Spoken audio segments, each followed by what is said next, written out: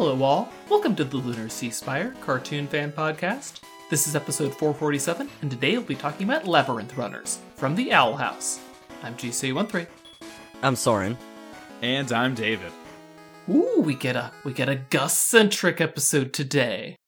Yeah, do we want to do a little summary for those who don't remember what happened? So it starts out with a flashback of Gus in his early days when he met Willow while he was hiding cotton in his own head because he had been tricked again by somebody. She teaches him a breathing exercise to calm him down, and they make friends. We come into the present day. Multi-track studies are being started at Hexside, but Adrian Gray, head witch of the Illusion Coven, shows up to say that there's going to be a problem. Belos knows about this, and he plans on giving everyone at the school a Coven mark, by force. But he plans to use an illusion of a sigil to protect every student there, but Gus sees through the trick that is being played, and says that no, that's actually a real Coven brand that's coming out. And, well, let's just say Adrian Gray is less than pleased about being... Well, that's not a bad idea, you know? You just get one of those, stamps they use when you leave a festival so they know that you've already paid. Just get one of those bad boys. Yep. Adrian Gray is less than pleased about being found out by Gus, but Gus gets lost in his own head again, covering the entire school in illusions. Chaos ensues as Hunter runs off with him, Hunter having spoken to Gus earlier, and despite Gus having gotten lunch from his cafeteria, he still had a bag of lunch with a sandwich in it to give to the Hunter, who is now living at Hexside. Temporarily, of course. They're pursued through the halls. Eventually, Gus is captured by Adrian, and Hunter is recovered by the students that are hiding out in the healing homeroom. He's saved by Skara and Viney, and presumably Willow as well. She's quite capable. She totally got Steve. Although Amity only thinks it was a lucky shot, Steve knows better. They break into the gym and are able to... Well, I was going to say rescue Gus from Adrian, but it's much more accurate to say that they rescue Adrian from Gus. Hunter is able to get through to him, get him to do the breathing exercise, and the angry orb, or the sad orb, goes away. You know, we were talking about Avatar before we started recording. And the Coven is able to drag a, let's say, unresponsive Adrian onto the airship. And Severine, who has been being put down by Adrian and the Coven the entire time, quits and goes back to the Tiny Cat Coven. Yeah, I would like to know what the Tiny Cat Coven is. We actually first learned about the Tiny Cat Coven in episode 5 of season 1, Convention. They really mention it? They show it. It's one of the covens that has a booth. But unfortunately, we don't learn anything about them. I love the student that's just like a dog. Kind of. Are they in the Tiny Cat Coven? Barkus. Who, communicates a whole sentence with a single sneeze. Barkus has skills. Bork. How does he, hold a pencil with his paws? You know, that's a very good question. He's very much less humanoid than even the very non-human-looking demons. Yeah, you would figure having an opposable thumb would be really handy, but I guess he's got his magic. He'll be okay. Yeah, he could float the pencil. Speaking of things you can do with magic, when the two Coven Scouts have captured Hunter, but Hunter is struggling too much for them, the one's like, dude, just put him, and then the one's like, out of his misery, got it! To sleep, dude, to sleep! Yeah, that's really funny.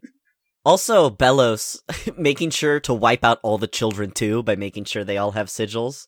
Is he going to go to the baby room and start marking them up as well? I mean, if you think about it, wouldn't it be better for them to starve to death with no one to give them care? I don't know. Those kindergartners seem pretty capable.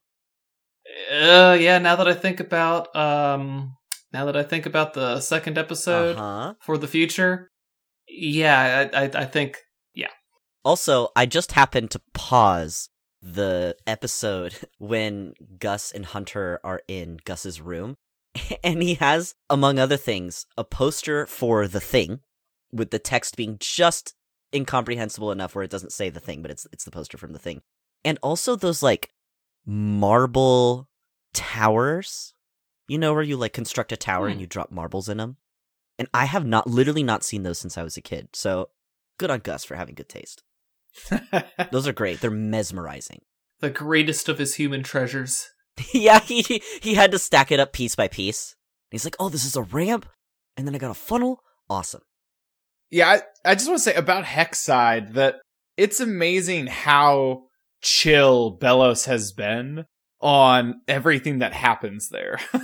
He's finally getting around to dealing with the fact that they've been going completely off the rails, letting Luz have basically completely disrupted, the pathways they had to get the kids, to get their sigils and whatever. I don't know why he didn't just make them lock down earlier, get their sigils earlier. Is he not checking in? It seems like Bumpus just had Bumpus, Jesus. Bump has his, he's a bit of a bunkus, but he can just do whatever he wants. He has so much authority. And as we see later, the school is just able to really easily evade the law in the same way that Ida just lived in her house for a long time and people just didn't bother her enough. I have to think that Belos, even those closest to him, kind of suck at doing their jobs or disloyal to him. Okay. It's amazing. I think as the Day of Unity approaches, his resources start to get spread pretty thin. Yeah.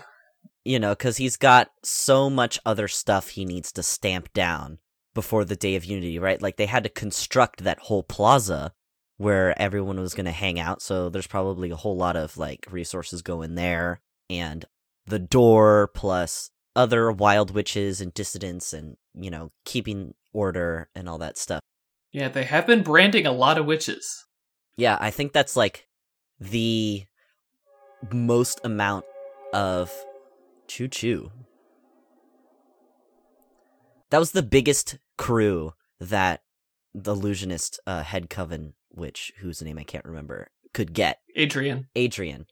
I kind of liked him before the transformation, although honestly I also like him after the transformation. It's just a completely different character. Gives me a lot of Double Trouble vibes from She-Ra. Little queen, little sassy, little... Yeah, well, and the obsession with mm-hmm. being an accurate thespian. The performance, of course. Which, again, so he's somehow able to pull together this giant crew, and we're talking about Belos' resources being spread thin. They bring so many people in on this project, and yet they all go home with nothing, and the kids are fine. I mean, to be fair, that was all Severine's fault, so... Severine deserves better. Severine deserves the Tiny Cat Coven, which she is to deserves say, a good better severance package, because she just quit. She deserves a good Severine package. Was one of those guards Steve? Yes, that's the one who... That Willow got? Don't listen to her, you totally got me. Yeah, okay, that's what I thought. Or at least it was the same voice actor. Yeah, because they switched it from Alex Hirsch to, an actual other person. Yeah, don't say actual voice actor, Alex is actual voice actor. Someone we had to hire. Yeah, someone exactly. Who wasn't going to be here regardless. That's what I mean, an actual other person, so that he's not voicing half the cast. Well, yeah, it's good to do that because it's a risk to make your entire show based on one person. It's really lucky that we know Alex Hirsch is a good guy, hopefully based on all his tweets, but you never know. It could turn around in an instant. You never know what people do. Another thing about that cute little breathing exercise that they were doing in this episode. Biggest flaw is that it is literally anatomically impossible to curl your pinky in without curling also your ring finger. At least a little. Yeah. Hold out your hand and then curl just your pinky into your palm all the way. As far as you can. And I literally can't do that without even curling my middle finger as well. My ring finger goes just all the way with it. So I don't know, maybe witches have different tendon anatomy. There's a lore explanation. I like that the breathing exercise was presented without explaining it. It's just, hey, follow me, and when you're feeling stressed out, try doing this. And then they just demonstrate it and show the effect of it instead of just saying how it works, which...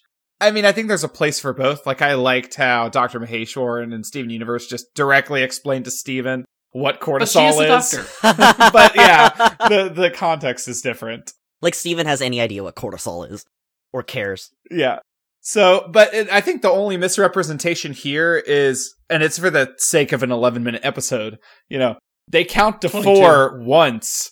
Yeah, 22-minute episode, sorry. They count to 4 once. Twice. 1, 2, 3, 4, and then out 1, 2, 3. 4. Right. For one whole breath series, and then they're calm. And it's like, from personal experience, Yeah, no. It takes a while to calm down somebody who's hyperventilating. So, that's the only disingenuous side. Like, it doesn't instantly solve your problem. And they that's did okay. so well with Luz's, the physical impact of Luz's anguish in the Bonesboro Brawl episode. Right. Yeah, where she falls to the ground. I mean, Hunter's kind of like descent he's pretty into stressed. panic was pretty like heart-wrenching. Like I definitely feel that with him, like some of us have been there, sometimes even many times. Follow an evil overlord. I mean, who hasn't really? Yeah, and I mean, like, the poor kid's been homeless. Oh my god. And reeks, canonically. I'm kind of like... I'm the kind of person when you watch shows and talk about it with other people, and I'm like, look carefully at these characters. When do you think the last time it was that they showered? And the show just, like, conveniently glazes over the fact that they all probably absolutely, like, can fumigate a room with the BO that's coming off of them. Because humans are stinky. We're freaking stinky animals. And I do like that he acknowledged that Hunter smells very bad. I mean, he looks pretty rough, so that's understandable. Now, you want to talk about nitpicks. I got a nitpick for this episode. Why on earth would you be using your healing magic mid-battle to deal with a scrape that somebody got in the fight? Don't you have other things you could be doing, like preventing more people from getting scrapes or stubbing their toe or, I don't know, whatever minor injuries they can think of? Well, first of all, if you have healing powers, then that's just the only thing you got going on, so you might as well use it. And 2, scrapes are very serious in cartoons, GC. Once you see physical battle damage, shit's real. Bartholomew got beat up, and like, you kind of look at that, obviously, and it's like the scrapes are red, but you're not going to show them actively bleeding and with like their skin flap like hanging off because they got like massive lacerations all over their bodies, or broken bones or all that. Like, you got to keep it not so intense that you're showing children, bleeding and panicking all over the floor. So what you're saying is this was the birth of Mantholomew. Yes, exactly. Takes a cut to make a man. He's got those scratches over his eyes. Like, he should have kept it and gotten a scar. I'm sure Willow could give him a couple. I'd just love to see them riding puddles into battle. Best bird. I thought the sort of, I guess, most extreme version of illusion magic presented here was cool. Like, the visual effect of all that overlapping blue scenes was neat, and the fact that it took over the whole school provided some, mildly interesting situations. Characters like having to map the physicality of the school with the illusions. I like how they have to deal with illusions just literally in animation. Like, is it, some pane or plane of light that they have to pass through? What's it look like when someone falls through because there's actually a staircase there? So it's kind of cool. I'm interested that illusion magic isn't so easily dispelled by another powerful illusionist, but I guess Gus's blue eyes make it so that this is like a very extreme power. I just don't understand why Adrian doesn't, I don't know, dispel it, but maybe he can't. Well, he was spending all of his time examining it. He had no thought to get rid of this. He's like, ooh, the detail is fantastic. Well, I mean, there he cares because he's trying to find that illusionist site because he wants to know about whatever that artifact is called. The Galderstones? Yeah, the Galderstones. Yeah, I think, like, magic that's born out of, like, intense emotions is obviously much more powerful and harder to control, but harder to, like, understand, right? Like, you can dispel a spell circle. That's one thing, right? That's like a conscious, organized spell that somebody has made with intent versus like a giant school-wide illusion made out of his like panicking brain is much, much harder to like dispel, essentially. Yeah, like you would have to be just as mentally disciplined as he was in turmoil when he made that. Yeah, I'd buy that. That makes sense. Now, something this episode did that was a little interesting for me is to kind of really put into place the Bellos crime family, if you will. Like, you would think that it would be Bellos has the Emperor's Coven, and these guys are his elite enforcers, and they do his bidding, and then the other covens, like, they do their own thing. They just mostly don't act up and just stay out of the way. But in this, it's just like we've seen Terra Snapdragon in the past, being a key enforcer for Bellos. Adrian Gray sent out as an enforcer for Bellos, and when he needs muscle, does he bring a bunch of illusionists? Oh no! He can recruit some of the Emperor's guys, because he's one of the Emperor's guys too. He's just higher ranking than them. Are the Coven heads higher ranking than the Golden Guard? Because I think they're not. No. He's really out of their power structure. Yeah, but I think also they don't have to listen to him. Because obviously they haven't, right? Like, he technically is their superior, but they don't have consequences for not listening to him. Because he's not established enough. Yeah, I think all of the Coven heads are like Kikimora and the Golden Guard. They're all on roughly an equivalent level. They all only answer to Bellos, and I think Bellos likes it that way. Mm-hmm. You know, keep the rivalries going. So, yeah, you have a very, very flat command structure once you get up to that high level. Yeah, and I think it's based more on, like, reputation. Reputation, politicking. There's not much formal power structure. It's all, who do you know? How good are you at playing backroom dealing? And, of course, backstabbing, as Kikimora is so exquisite at. Or at least determined at. Okay, let's see, what else we got? Who can curl their pinky? Nobody. Hunter's first high five.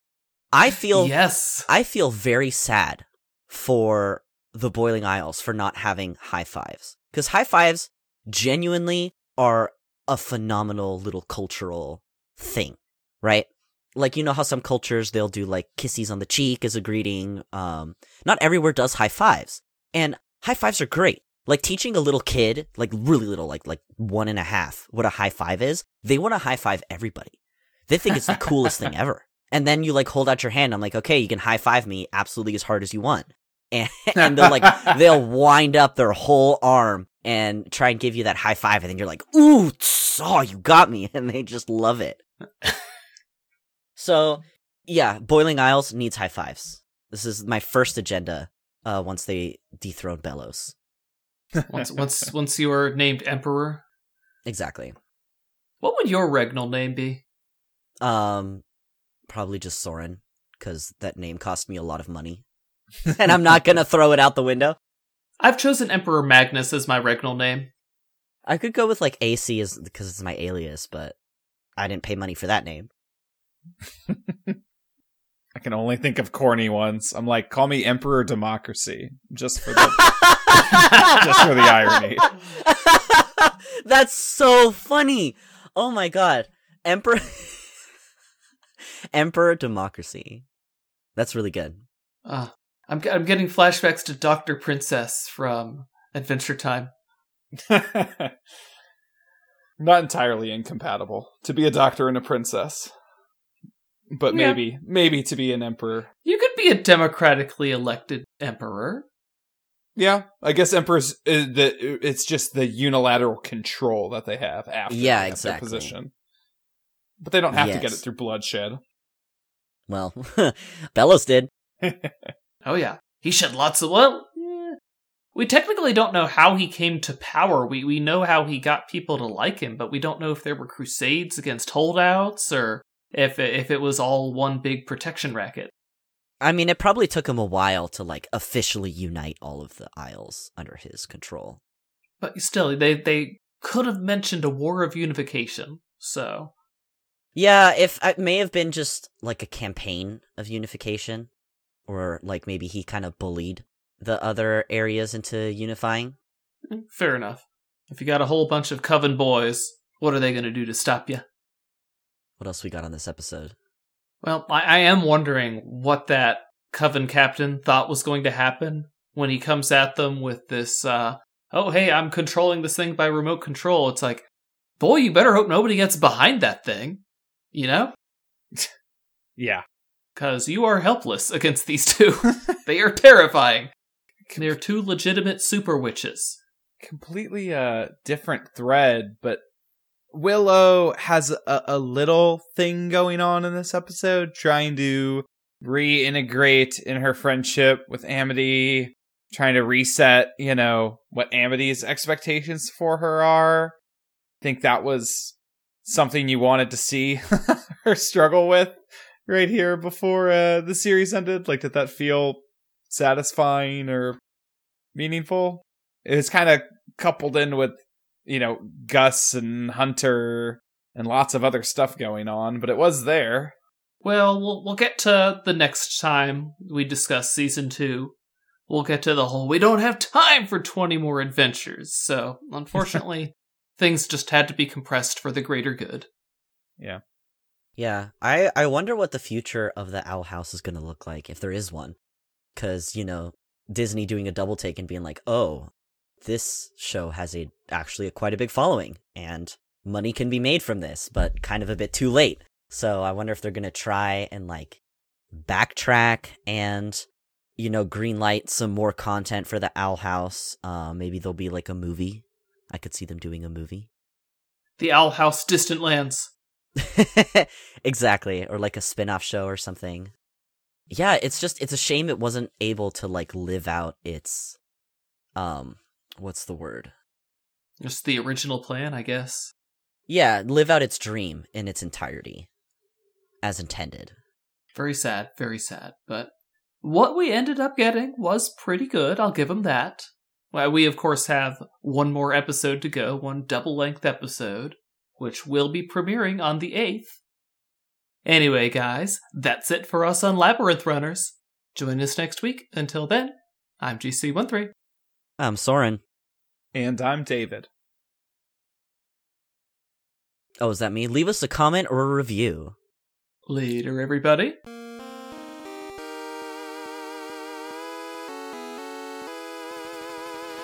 Our opening and closing music is by Mark Soto. For more cartoon-related content, please visit lunarceasefire.com.